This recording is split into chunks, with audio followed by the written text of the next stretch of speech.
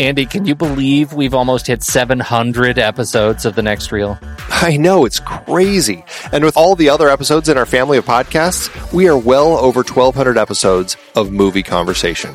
It's really pretty amazing that we've gotten to have these in-depth movie chats every week for over a decade now. And we couldn't have done it without our loyal community of film fans. Their support over the years has meant so much. For sure. That reminds me, we should give the merch store a shout out. Buying shirts from thenextreel.com/merch is a great way listeners can continue to support the show. Plus, they get to sport our great designs. Absolutely. I think sometimes folks forget we have a variety of shirts, mugs, phone cases, and more available. In fact, a great place to start is with a shirt sporting the Next Reel's logo. We also have that classic Fast Times Spicoli Surf School tee, or the weirdly popular Rusty's European Tour shirt. The one from National Lampoon's European Vacation. Why is that so popular? Search me, but we have sold a ridiculous number of those. I guess there are a lot of Rustys taking trips to Europe? We're always adding new designs based on movies we've covered, like our brand new design for a streetcar named Desire, featuring a streetcar named Desire. So if you want to rep your love of TNR and films, head to thenextreel.com/merch. Every purchase helps us continue to have these weekly in-depth conversations. So visit thenextreel.com/merch today. And as always, thanks for listening and being a part of the Next Reel community. We've got lots more great movie chats coming your way. It is hard to believe we've been having in-depth weekly conversations about movies since 2011. Oh, you're telling me. Producing this show week after week is so much fun, but it does require a ton of work behind the scenes.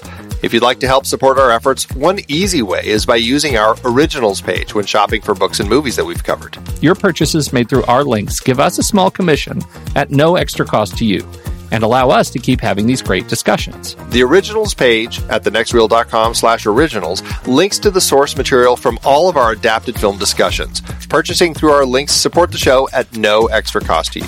In Season 12, the focus was big franchises and series. We covered both Paddington films, adapted from the beloved children's book character created by Michael Bond. Oh, I love those films so much. Hugh Grant is perfect. For our Pitch Perfect series, the first film was adapted from Mickey Rapkin's nonfiction book about collegiate a cappella competitions. It's like a short story of my life, literally. I lived college a cappella. Sing it, brother. I lived college a cappella. I didn't mean literally. You know who you're talking to, right? The Twilight Saga dominated the season with 5 films adapted from Stephenie Meyer's vampire romance novels, Twilight, New Moon, Eclipse, and the 2 Breaking Dawn parts. Dominated with awkward romance and nonsense logic is more like it. That too. Another Thin Man brought us back to Dashiell Hammett's only Thin Man sequel based on other Hammett material, The Farewell Murder, that wasn't just based on the characters from the first film. We talked about Trainspotting and its sequel, T2 Trainspotting, adapted from Irvine Welsh's novels. I hate the sequel's name. I do too. And the entire Lord of the Rings trilogy adapted from J.R.R. Tolkien's epic fantasy series. Love these. Extended editions all the way, baby. Plus, all the Mission Impossible films based on the 1960s TV series. And we've still got at least one more to go. Members got to hear us chat about The Hustler and The Color of Money, adapted from Walter Tevis's books. Get all of these books and more at our Originals page, thenextreel.com/originals. Start your next read from the movies we've covered at thenextreel.com/originals.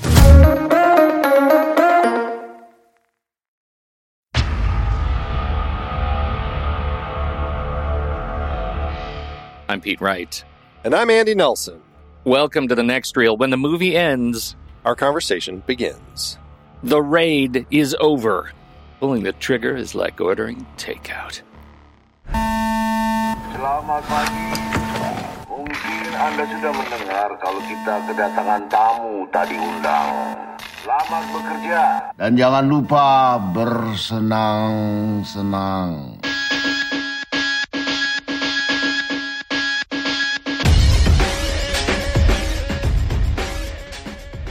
Okay, so we're talking about The Raid, Andy. The Raid Redemption.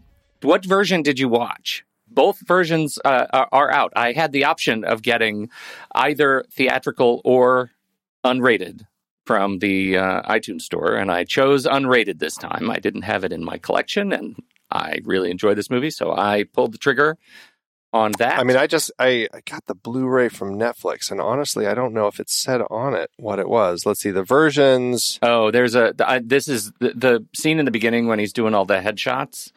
There is a single cut there that is very, very grotesque that they keep in. The close-up of the bloody headshot the third victim receives is missing. Is it possible there are only 2 differences? Yeah, it looks like it. There's a 2.88 second difference and a 7.36. So it's a knife in the neck and the shot to the head. Yeah. Interesting. I'm not going to tell you, Andy, that those 2 cuts dramatically change the movie. But I'd like to. I won't, but I'd like to. But I would be lying if I did that. Well, yeah, it's interesting. The Blu-ray that looks like it was released, it says unrated edition on it, so I'm assuming that is the version that I watched. So I probably saw the extra 10 seconds. So you saw the goo on the brain, and you saw the 7 seconds. Okay, good. Well, then we're on the same page. Phew. What'd you think? We're doing the raid because we're doing franchises, continuing our march through franchise land here on the next reel for this season, and the raid is next. And you might also call this the 4th movie in the Before trilogy. Before the Raid, Andy. Before the Raid. Can you imagine if Jesse and Celine were on the 30th floor? That would have been awesome. So the Raid, what's interesting is that this film had to have its name changed when it was released here in the U.S. It's called The Raid. If you translate the Indonesian title, which is Serbuan Muat, I think, it translates to The Deadly Raid, basically. I don't know why there must be another film named The Raid somewhat recently, because Sony Pictures Classics, when they were distributing it, they couldn't secure the rights to the title The Raid, and so they had to add Redemption to it, which is a strange addition that they had to do. But it's only specifically for the U.S. release because of that very reason. That's weird. 2012, there was another film called The Raid. And there's a 1954 film, The Raid. There's The Great Raid from 2005. I don't know why, 2003, Raid. I don't know why they would have had such a difficulty in securing the title. Anyway, going off on a tangent. So what'd you think of that? How many have you've seen this before? What was your initial take on it this time around? I have seen this before. I think this is film that I ended up watching after I saw Dredd because of the comparisons to Dredd. And so I was curious about it, and so I checked it out because I'd heard such good things about it. And then I ended up buying the sequel without having seen it just because I loved this one so much. So yeah, it's a film that I really enjoy. I think the action sequences are a thrill to watch. And it's an interesting film because while it certainly received a lot of praise for its action and everything, there were a number of critics who felt, there isn't a lot to it. I mean, Ebert is one of them. I mean, he gave it 1 out of 4, and he said that it lacked character depth. And he said, quote, "The Welsh director, Gareth Evans, knows there's a fanboy audience for his formula in which special effects amp up the mayhem in senseless carnage." And so, yeah, I think there was certainly that perspective on this film, but I don't know. I feel I kind of hate that Ebert throws the word fanboy into that, but because I feel like there is, while the story isn't completely overflowing with a lot of complexity, I find that it is an incredibly gratifying film in the way it's crafted, and there are enough layers to some of the things going on in the story that it does, make for surprises and a lot of interest and intrigue. So, yeah, I have just a fantastic time with this one. Just before we get into the conversation writ large, what have you seen of Gareth Evans' work? I have not seen the first film that he did with Iko Uwais, who he did this one with. Marantau. Marantau. I haven't seen that one. It's something that I feel like I want to put on my list. I'm just very curious about it. And then I think he's done something else after The Raid 2, but I don't know what it is. Apostle. Apostle. Okay, yeah. So And he did action sequences. He directed the action sequences in Gangs of London. But I'm not familiar with that. Yeah, that's a TV show. Oh, it looks like it's a TV show. Okay, yeah. All right. You wouldn't have ever heard of that. And it looks like he has a new Netflix movie coming out with Tom Hardy called Havoc that was slated for this year, but is now moved to 2023. So, yeah, he's got a couple of things in pre-production, and Deathstroke is rumored. Are they giving him the DC comic character? That'd be interesting. So I'm less than that. I've seen this, and then I should stop talking because I haven't seen VHS 2, the segment he did there. I haven't even seen The Raid 2, but I own it because of this conversation, and I really, really like this movie. Oh, I did see his segment in VHS 2. I forgot that he did that one. That was a fantastic segment. Was it? Yeah, loved it. And the best segment of that film. Oh, good. Well, I should watch that then. So anyway, I haven't seen anything else besides this movie. Wow, okay. So eager to hear how we get through it. Yes, indeed. Well, this film, when it was released here in the States, was rated R for strong, brutal, bloody violence throughout, and a little bit of language.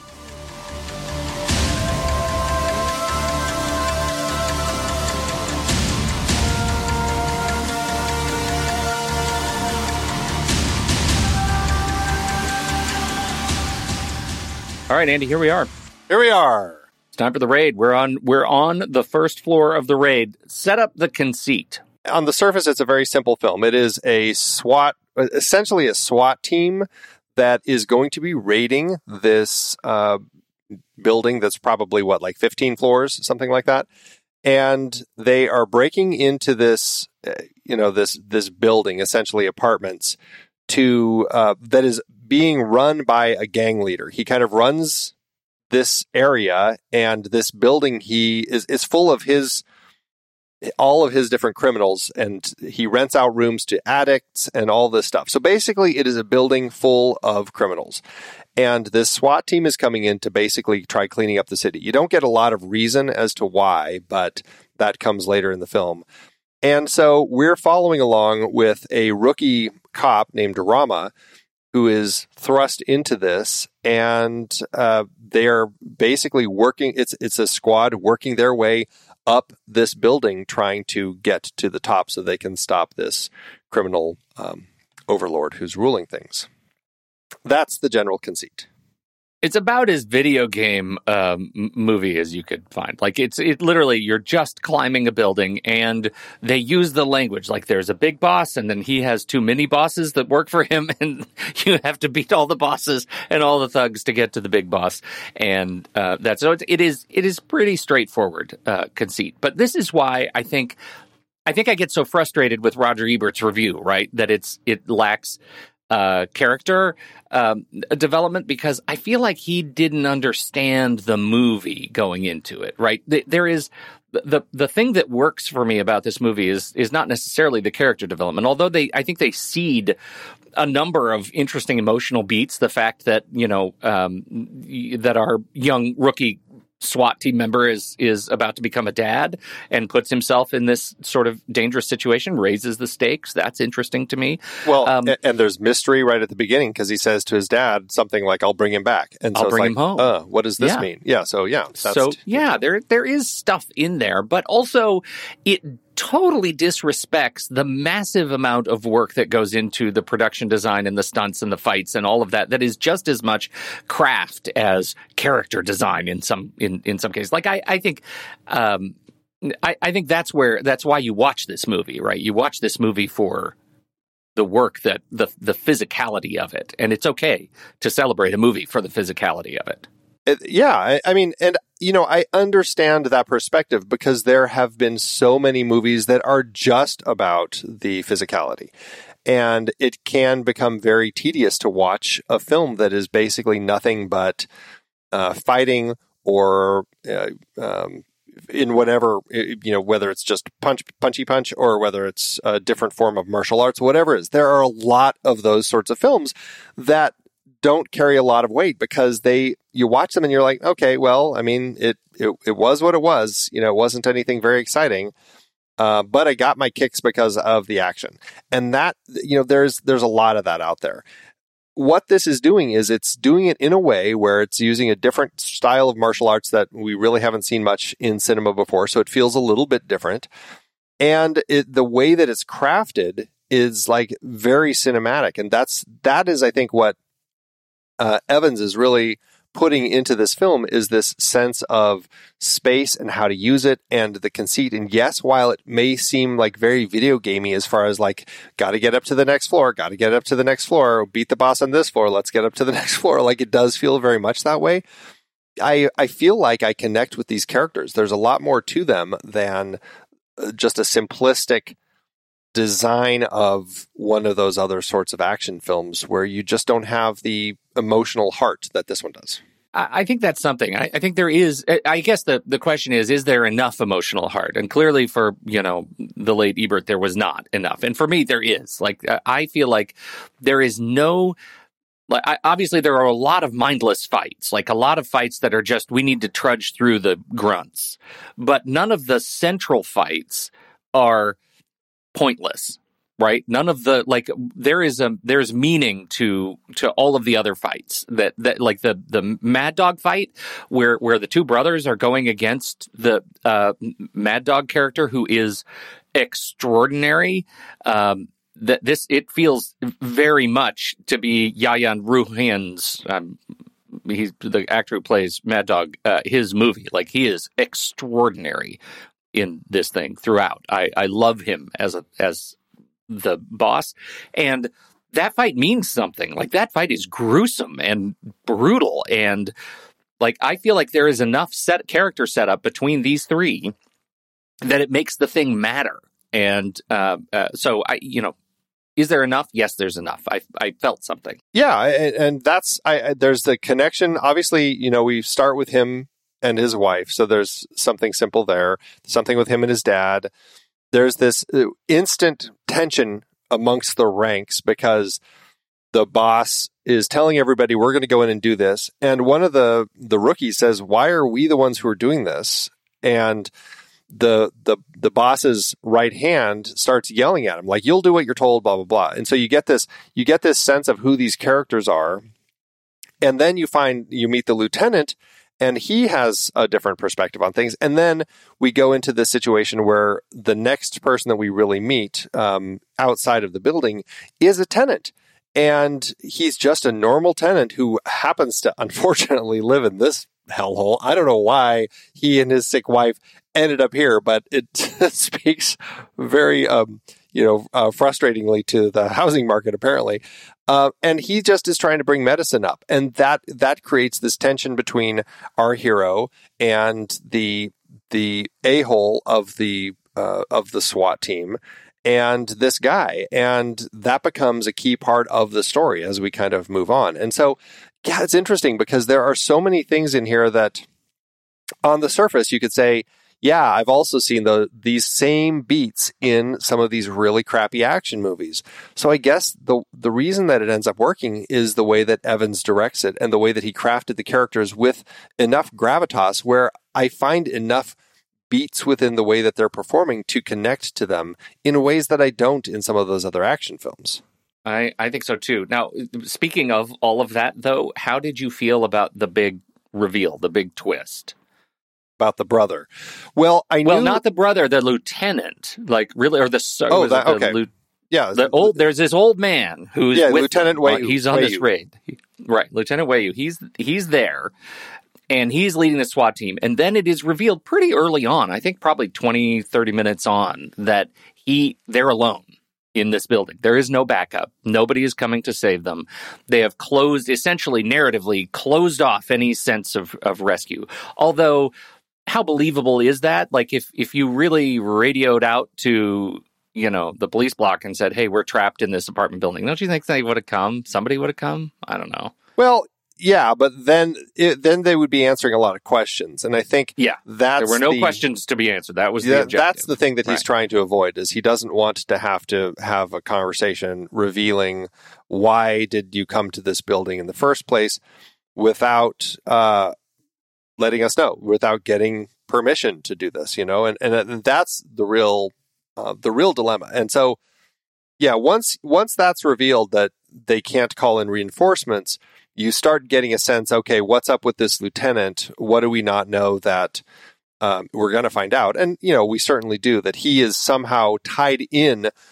He's corrupt, and he's tied in with Tama, who is the villain. He is the big bad who's running this place. And there's a whole story there. And so that's, again, it works in context of what Evans is giving us as a sense of this story. Again, it's not overly creative. It's nothing new, but it works. And I just end up buying all of it. And there's such a fine line between a crappy action movie that has these same beats and this film. And I think it boils down to the way Evans crafted it in his writing and directing and the way that he directed. And I mean, he got these actors, the way that he got all of these different people, a lot of whom weren't necessarily, actors. They were more, I think, what's the guy who is the head of the group?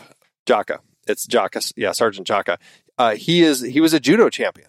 And so, these people who aren't necessarily actors, but they come into this feeling like they can carry this thing. And so I connect with the characters. And so I think it just boils down to the way Evans puts it together. I think so too. And that's why I asked about that twist, because that's the other leg on this stool, right? We have all the action, this deliriously violent, destructive action. We have the emotional story of what gets our young protagonist in the movie and what he's leaving behind at home, the pregnant wife.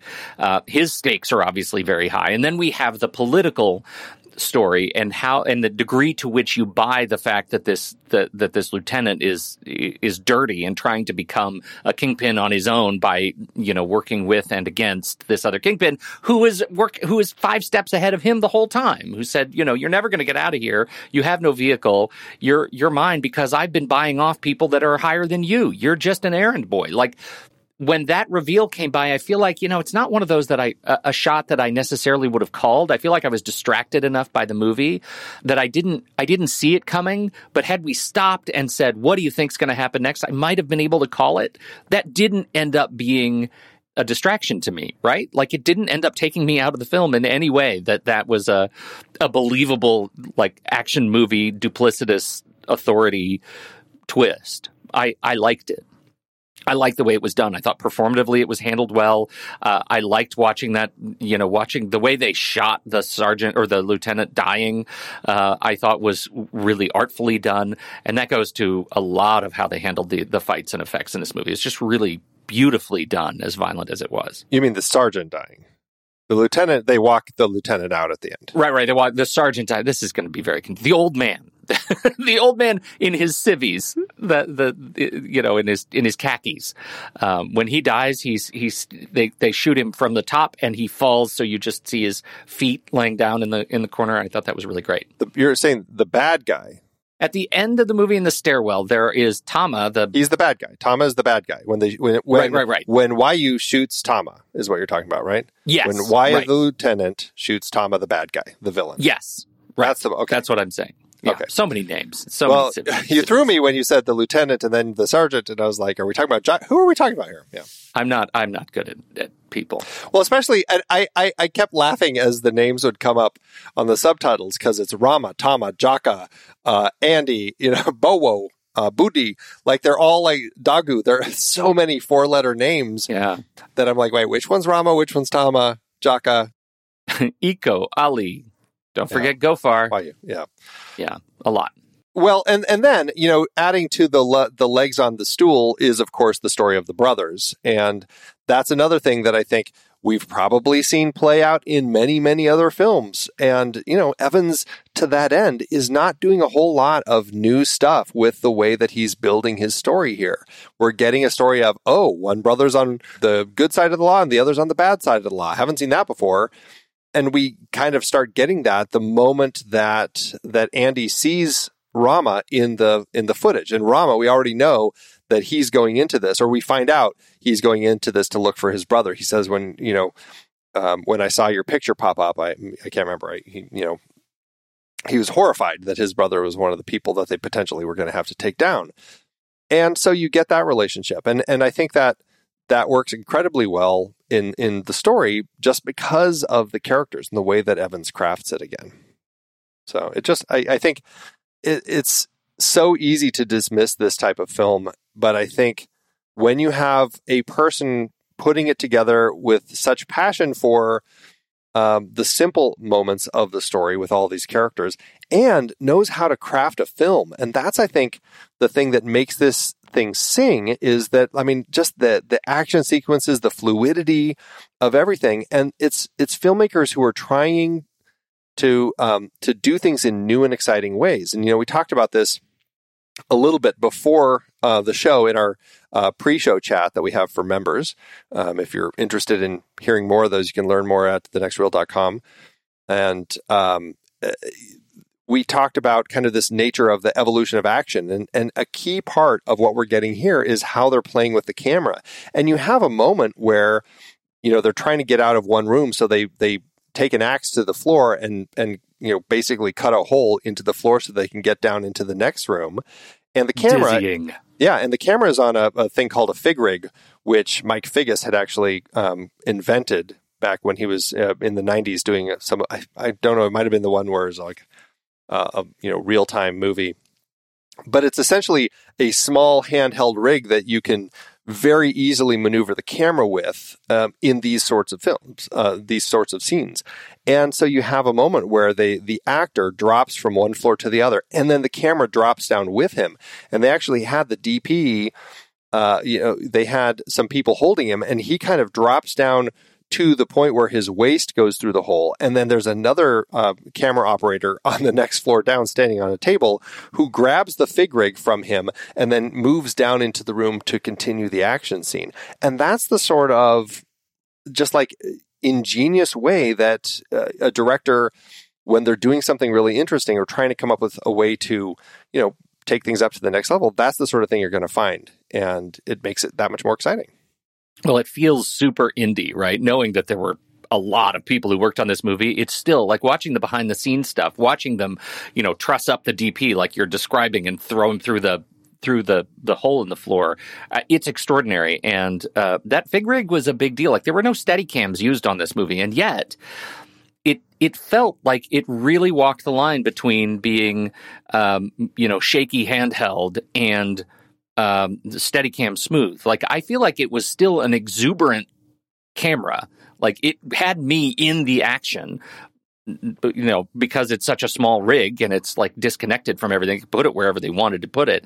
But it didn't at all feel to me like it was either too sanitized or so jerky. I couldn't track the action. I never felt like I lost track of the action. That was incredible. It's exciting, and that's what works incredibly well when you have the sorts of movements that these actors do. And obviously when you're watching a scene like this, it is you can't craft stuff like this without rehearsal because of the choreography that's required for these fight sequences. And I mean, this style of fighting that's called silat is they said that it's a great style for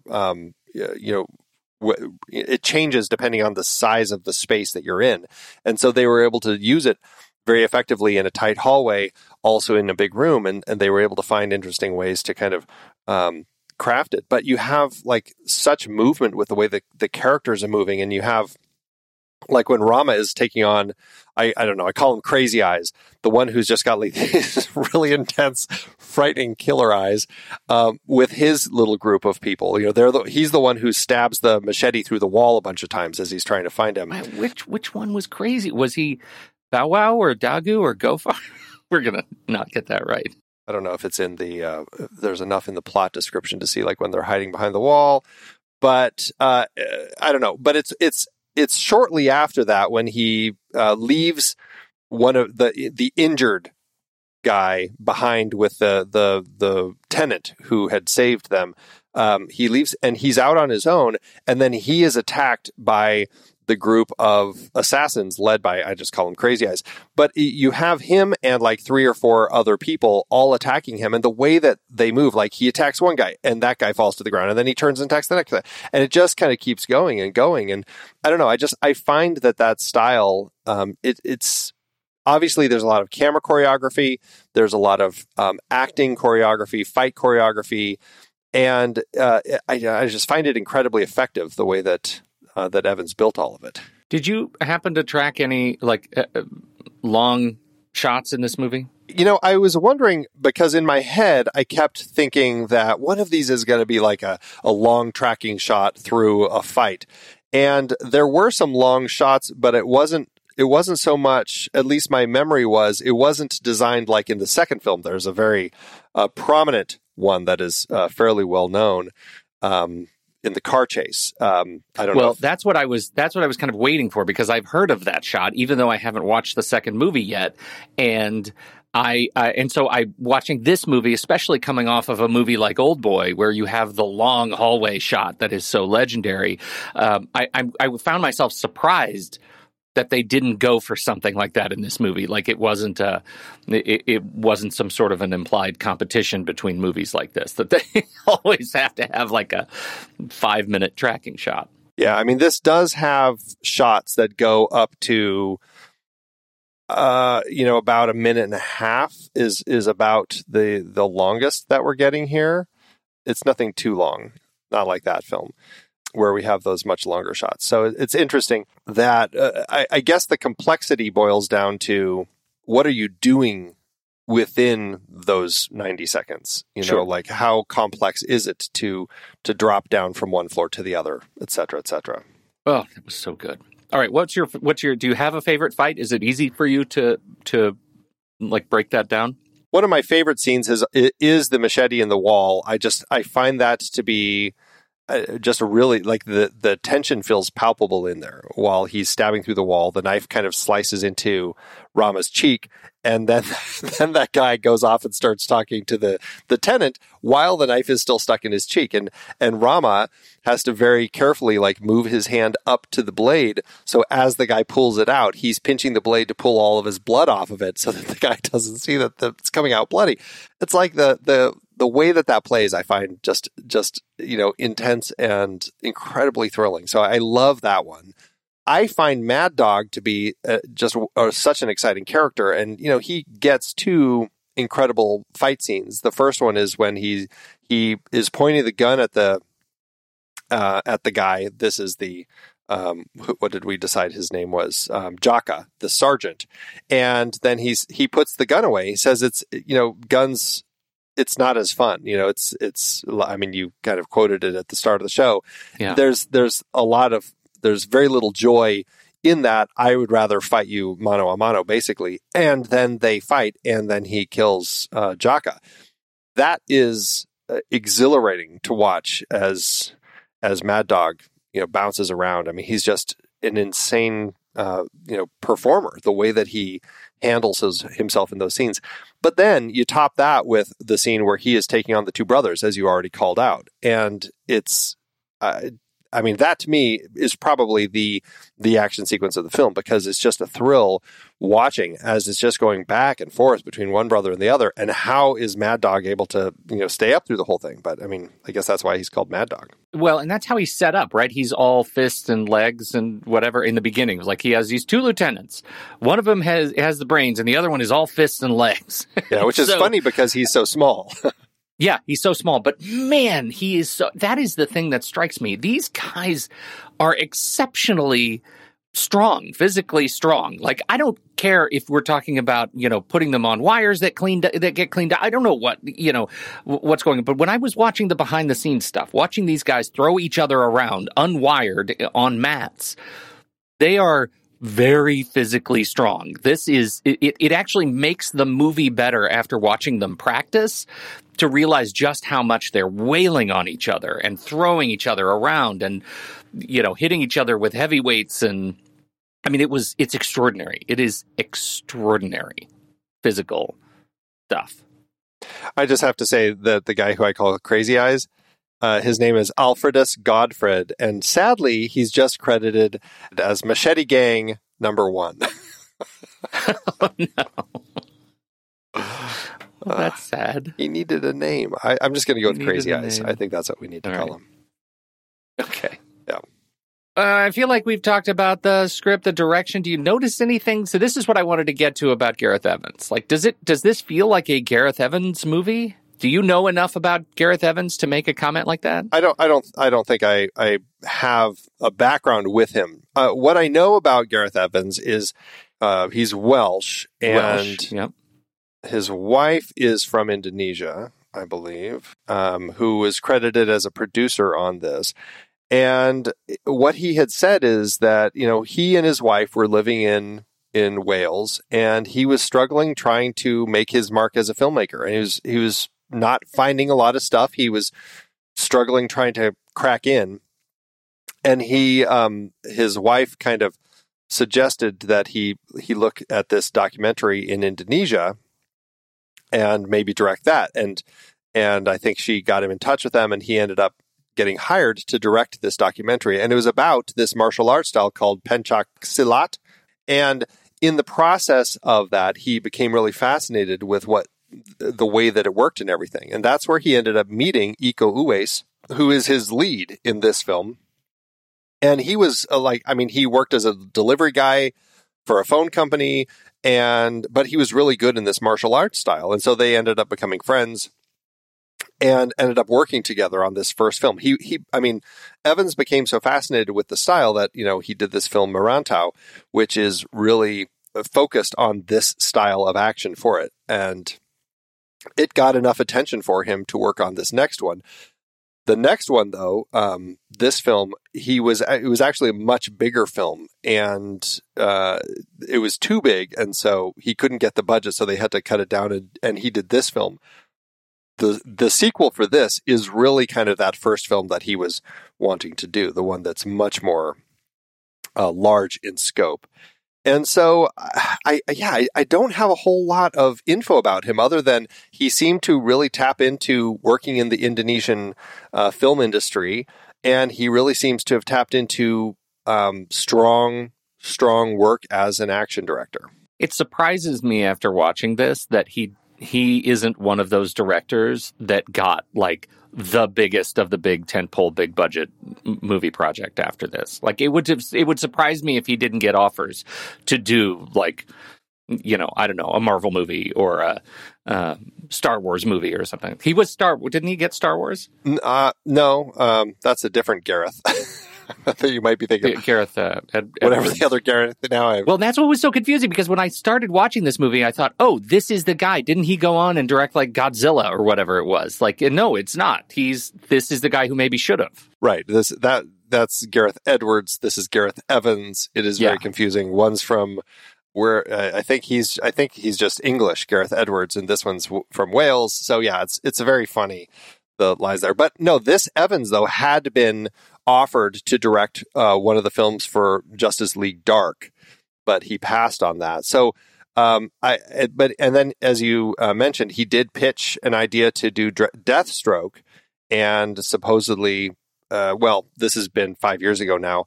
I don't know if the film is still being made. He said he's no longer involved in it. So, so I feel like he's one of those filmmakers who, I don't know, just seems to be struggling to still tap in. I mean, he's still making stuff, like we mentioned, Apostle and Havoc is coming out. So he's still out there making stuff. And, he could be one of those filmmakers like, without knowing, I'm just going to say like Edgar Wright, who maybe ends up butting heads with the powers that be at these big tentpole franchises and wants to do his own thing, and they want him to do their specific thing. So who knows?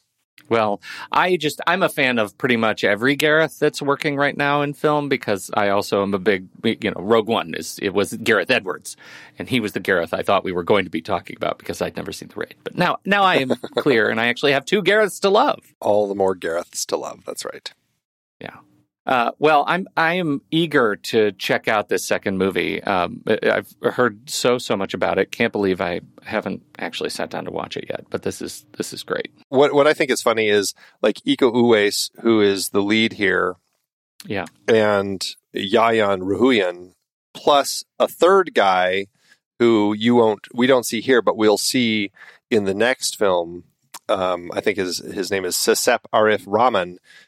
those three, because of these films, J.J. Abrams really enjoyed these films, and he cast them in Star Wars: The Force Awakens. People may recall they're the ones, the kind of the gangsters who are tracking down Han Solo and Chewbacca, and they're trying to get the Millennium Falcon. I can't remember, but that's right. It's that whole, that I don't know. It was a thing that my daughter and I said far too often to each other. Tell that to Conja Club.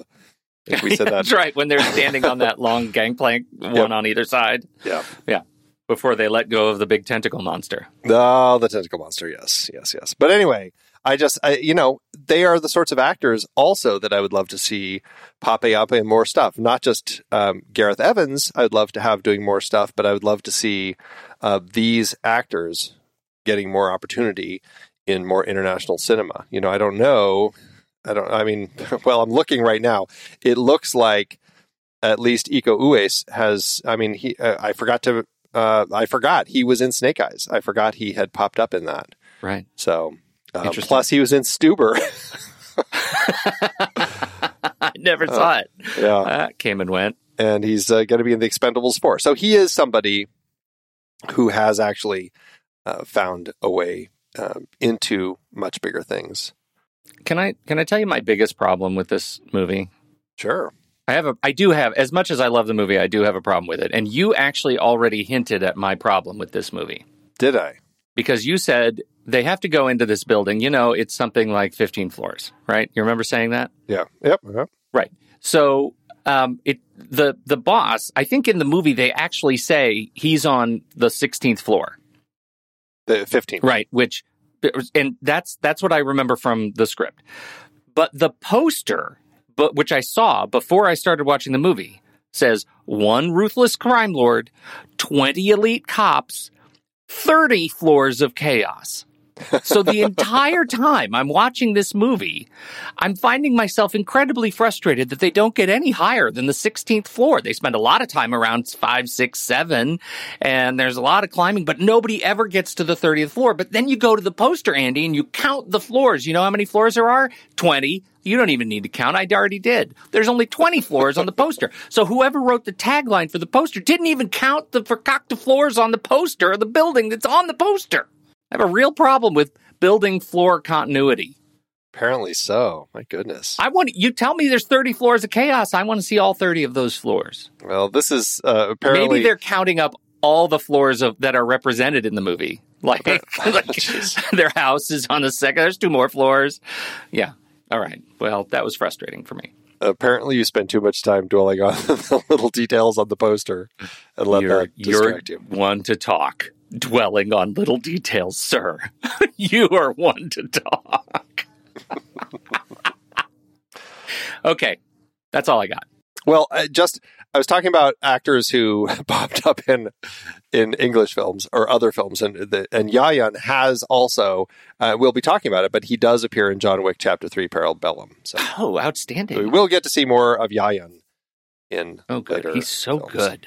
Oh, so good. What did you think of the villain, Ray Sahatepi, as Tama? Did you like the way that he was designed as a villain, like walking around in his tank top and flip-flops? He was fine. I guess I liked the way they bring us into the movie. We talked in the beginning about the difference between the director's cut. That opening shot is one of the shots that is,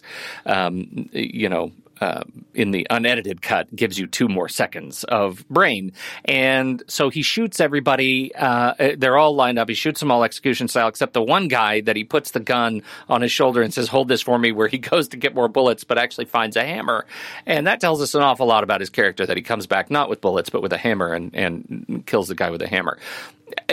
Super violent, gives us a real sense of why he's the crime lord. Totally get it. He wasn't really, for me, where the story was. Like, I suppose the parallel would be, I was as interested in Hans Gruber as I was in Bruce Willis's character. And so I was interested in both sides of that story. In this one, I was so much more interested in the police and their work toward getting to the other smaller bosses. I didn't find myself really longing for the Tama side of the story. He wasn't terrible. He wasn't bad. It just, I felt like it was, it was more of a figurehead of a aspirational kind of ending to reach him, but I didn't find myself really thinking a lot about it. I don't know enough about the actor, Ray Sahatepi, who plays him, except that he has been acting in Indonesian cinema since 1981, so is very prominent in Indonesian cinema. And so I wonder, for an Indonesian audience coming into this, like seeing him playing this character, like I wonder if that, like, it has to bring a lot more to it, than what we're getting as seeing it for the first time. I really enjoy those little moments that we get with him toward the beginning. He's got a lot of great lines, or just scenes. Like, I love when he hops onto the loudspeaker and tells everybody, "Hey guys, there are these cops in the building. If you want to help me take them out, you can stay here rent free." Basically, like, there are moments with him that I really enjoy. One of my favorites is when he reveals to Andy that he knows that he is working with the cops. Basically, he saved that cop and pulled him into the other room. There is that that moment that we have there where he stabs his knife through Andy's hand and basically reveals his paranoia pays off. I really, really enjoy the way that scene plays. I get your perspective on it, and I think that's why likely his two underlings I find more interesting, because there's a little more going on with both of them, and he's basically just sitting here. We do get the stuff at the end, but in context of what we get with him, I still find him to be quite compelling. I do like the scene you mentioned, one of those scenes where he is talking to Andy and Mad Dog are standing with him, and Mad Dog has just dragged the cop, the dead cop, on the elevator and up into his office, which I thought was a great scene. But then he does that really menacing interrogation and asks Andy to show him his hands. You've brought me nothing. I thought that was that's a great scene. So when I was spending time with him, I think he's great. When he wasn't on screen, I wasn't thinking, let's get back to Tama. I guess that's what I'm saying. Whereas, I really loved the bouncing back and forth. There are so many other of these kinds of action movies where I love the bouncing back and forth between the protagonist and our villain. And this one, I found myself just thinking, let's see some more of marching up the building. All 16, 20, or 30 floors of it. However many it is, right? Mm-hmm. Well, it is a fun one. So let's keep this train moving, though. So we will be right back. But first, our credits.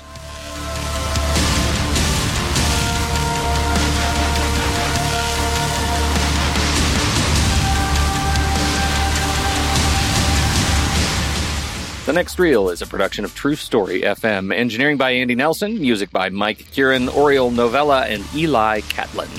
Andy usually finds all the stats for the awards and the numbers at the-numbers.com, boxofficemojo.com, imdb.com, and wikipedia.org. Find the show at truestory.fm, and if your podcast app allows ratings and reviews, please consider doing that for our show.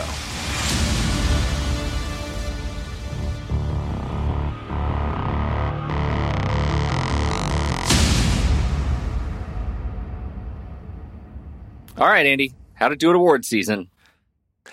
For a action film like this, it did well for itself. It had 9 wins with 22 other nominations. At the Toronto International Film Festival, it won the Midnight Madness People's Choice Award. And at the Dublin International Film Festival, it won Best Film and an Audience Award. Imagine Film Festival, it won the Silver Scream Award. It had a lot of these great wins. Over at the Maya Awards, this was an interesting one that I had found. The Maya Awards actually was a brand new award that had just been created this year in Indonesia. It's an Indonesian film award created by Indonesian online film enthusiasts who are active on Twitter. So I don't know what to make of this. They follow the concept of similar awards with nominations and awards given to each year's best local productions.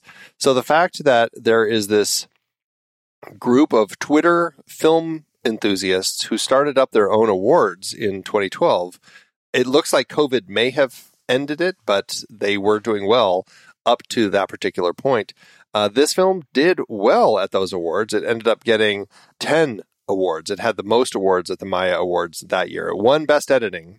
It ended up losing Best Actor in a Supporting Role, Best Art Direction, Best Cinematography, Best Sound Design, Best Poster Design, Best Special Effects. Supporting actor Tama, Ray Sahatepi, was nominated. Best Feature Film, Best Director, Makeup and Hairstyling. So, but, you know, for what it is, for a Twitter Film Enthusiast Award. Yeah. It got something. Not bad. Interestingly, at South by Southwest, it was nominated for the Audience Award. And I guess this just speaks to the variety of films that end up in some of these categories. It lost to the documentary Chasing Ice. Thought that was interesting. Chasing Ice, have we talked about that ever? That sounds familiar. Why does that sound so familiar? Documentary. Climate change documentary, I'm sure, right? It is a climate change documentary. You're correct. Unfortunately, it did not receive any nominations at the Citra Awards, which is actually the Indonesian equivalent to the Academy Awards. No, well, actually, that's probably not a surprise. I don't know if I looked at the films that won in 2012, I don't know if I would know any of them. Any of them, right. Yeah. All right. How about the box office?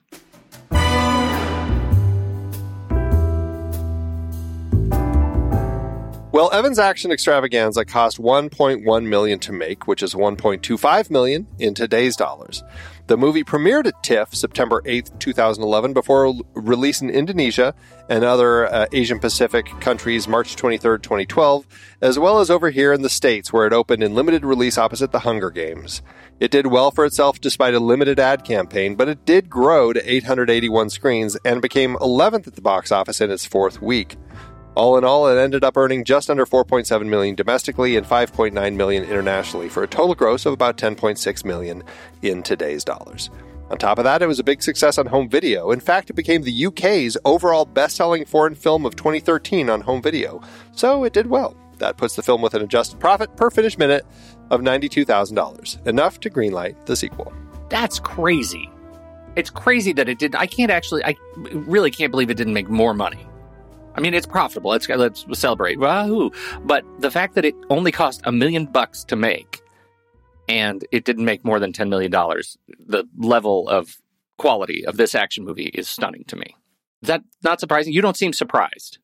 You know, it also boils down to the ad budget that these distributors are going to have to put into it. And Sony Pictures Classics generally doesn't have huge budgets to market their releases. A lot of it is the word of mouth and getting it in front of critics and stuff like that. And, you know, when Ebert throws one of his reviews like he did, it does make it harder for audiences to want to jump on board.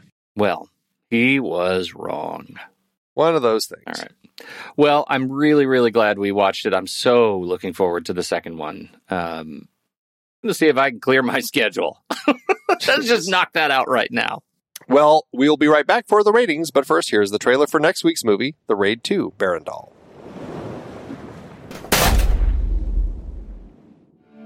Nama saya Rama.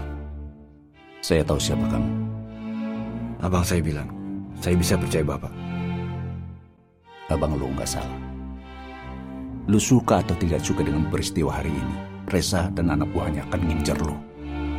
Mereka akan ngincer lu sampai ketemu. Kalau kita nggak cepat bertindak, lu bakal hilang. Keluarga lu juga. Sekarang ini kota dibagi rata. Antara tokoh kita bangun dan Kotogumi keluarga Jepang. Uco, anaknya bangun, sekarang ada di penjara. Ini saat yang tepat buat lu masuk dan dekatin dia. Gue mau lu gabung sama tim gue. Lu bakal dilatih ulang sampai lu punya kemampuan yang lebih baik untuk membela kepentingan yang benar. Artinya, lu harus gue tangkap.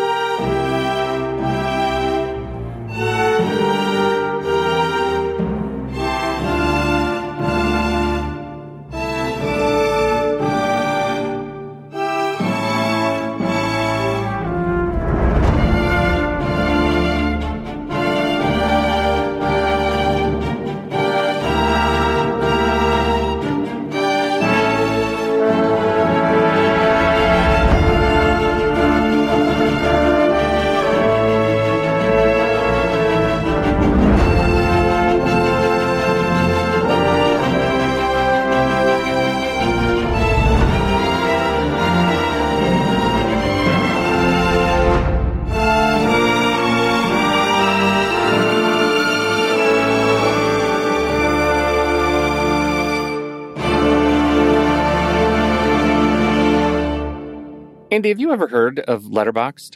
Tell me about it. I was at a film festival this weekend. I'm not sure that I told you that. I was at the Oregon Screams Film Festival, and this is the first time I've been in a community of people big enough and film lovers dedicated enough that they actually would come up to me after our conversation and ask me, "Are you on Letterboxd? What's your profile?" Andy, they approached me in public and asked to join up and friend me on Letterboxd. That is a first. We've been using Letterboxd for years now. And I got the public nod. I am friends with new people, for real, flesh and blood people. Not that stunned me. I'm so excited about this that I'm really upping my game by actually reviewing more movies on Letterboxd. You can find us at letterboxd.com/thenextreel.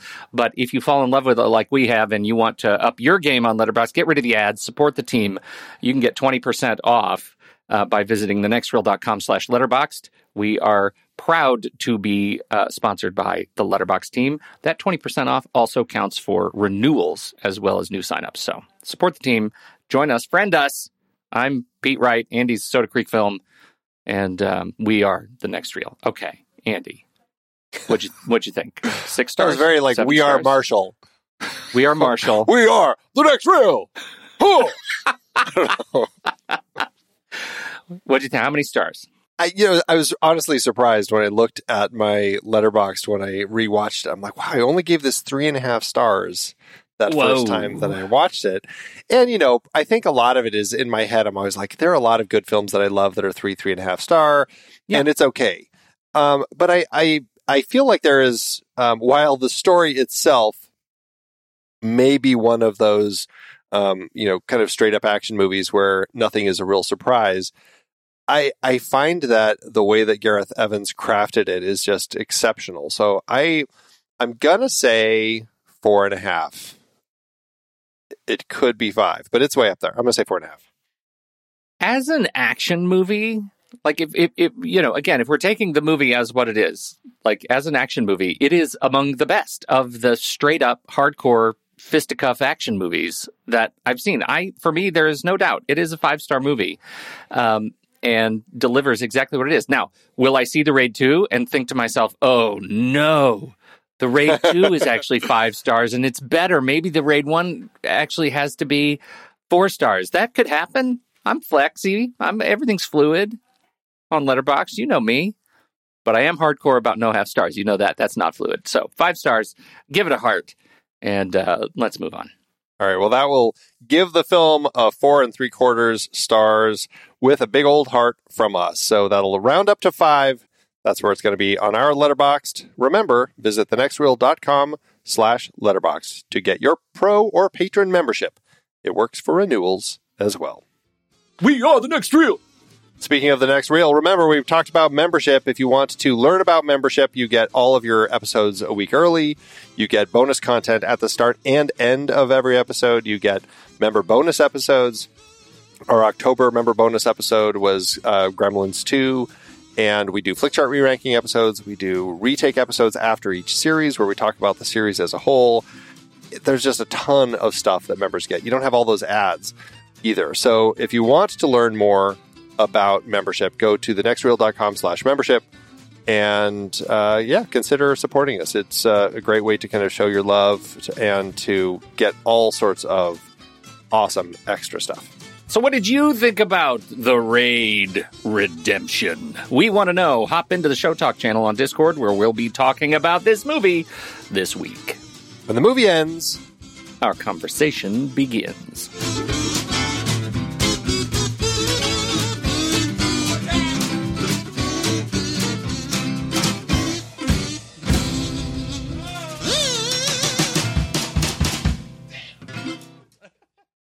Letterboxd giveth, Andrew. As Letterboxd always doeth. How low'd you go?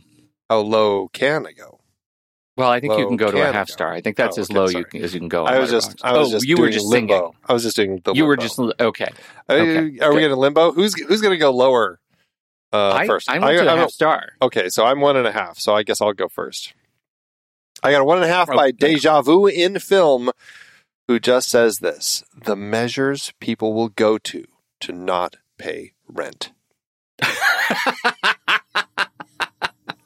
That's actually really good. You should have gone second. That's a good punchline. Mine's all serious. Okay. This is I'm changing. I had one that used the word fetishization in it, and I thought I'm a moth to the flame when it comes to the word fetishization. But I'm going to go ahead and change it up on the fly here and do a half star by Lomedai, who says, once in a while, there's a movie that makes you reflect on your disconnect with the audience at large. 300 was a good example. Titanic and Avatar are others. All total train wrecks of movies that seem to get a rabid following for no reason I can see, even if I try to be objective. The Raid is another one of this ilk. The buzz surrounding this flick was immense, and on paper it seemed to tick all the boxes. When I sat down to watch it, though, I got a lumbering, unexciting, unoriginal, badly acted movie that's not even able to get so bad it's funny kudos. No redeeming qualities at all in this total waste of time. Ouch. Dang. That was really serious. Serious and thoughtful hate for this movie. Yeah, once in a while there are reviews that really reflect your total disconnect with people who review movies poorly. I bet he enjoyed Ebert's review. As poor movies, not poorly. They probably feel quite good about that review. That was a very very Gandalfian thing to say. Are you saying it's a good day because it's good? Or are you saying you want me to have a good day? Or that it is a day and you feel good upon it? Can you hear? Okay, before I say the closing words, is can this you do a bad review because it's a bad movie, or the reviewer is bad the review in a bad badly, or you're not happy with your review that you gave it? All right, thanks, Letterboxd. I've been podcasting since 2006. In that time, I've tried countless hosting platforms, but in August 2022, we switched to Transistor to power all of our shows here at True Story FM, and it's been a game changer. I love the Transistor allows unlimited podcasts and storage without extra charges. We can publish so much content, and we do. If you want to start up a podcast, do yourself a favor and host your show on Transistor. With their one-click publishing, you can get your new show onto all the major podcast directories effortlessly. And their website builder lets you quickly build custom sites for each show. The detailed analytics are invaluable, too. You can access all kinds of listener data anytime. Oh, and the versatile players allow you to embed episodes anywhere to reach new listeners. Plus, the team behind Transistor is super responsive and keeps making the platform even better. After using countless hosting services over 15-plus years, Transistor has been, hands down, the best podcast partner for us. If you want a hosting platform to take all the worry out of getting your podcast out into the world, go to thenextreel.com/transistor and check it out. Support our show and support your own show by going to thenextreel.com/transistor. Start growing your podcast today.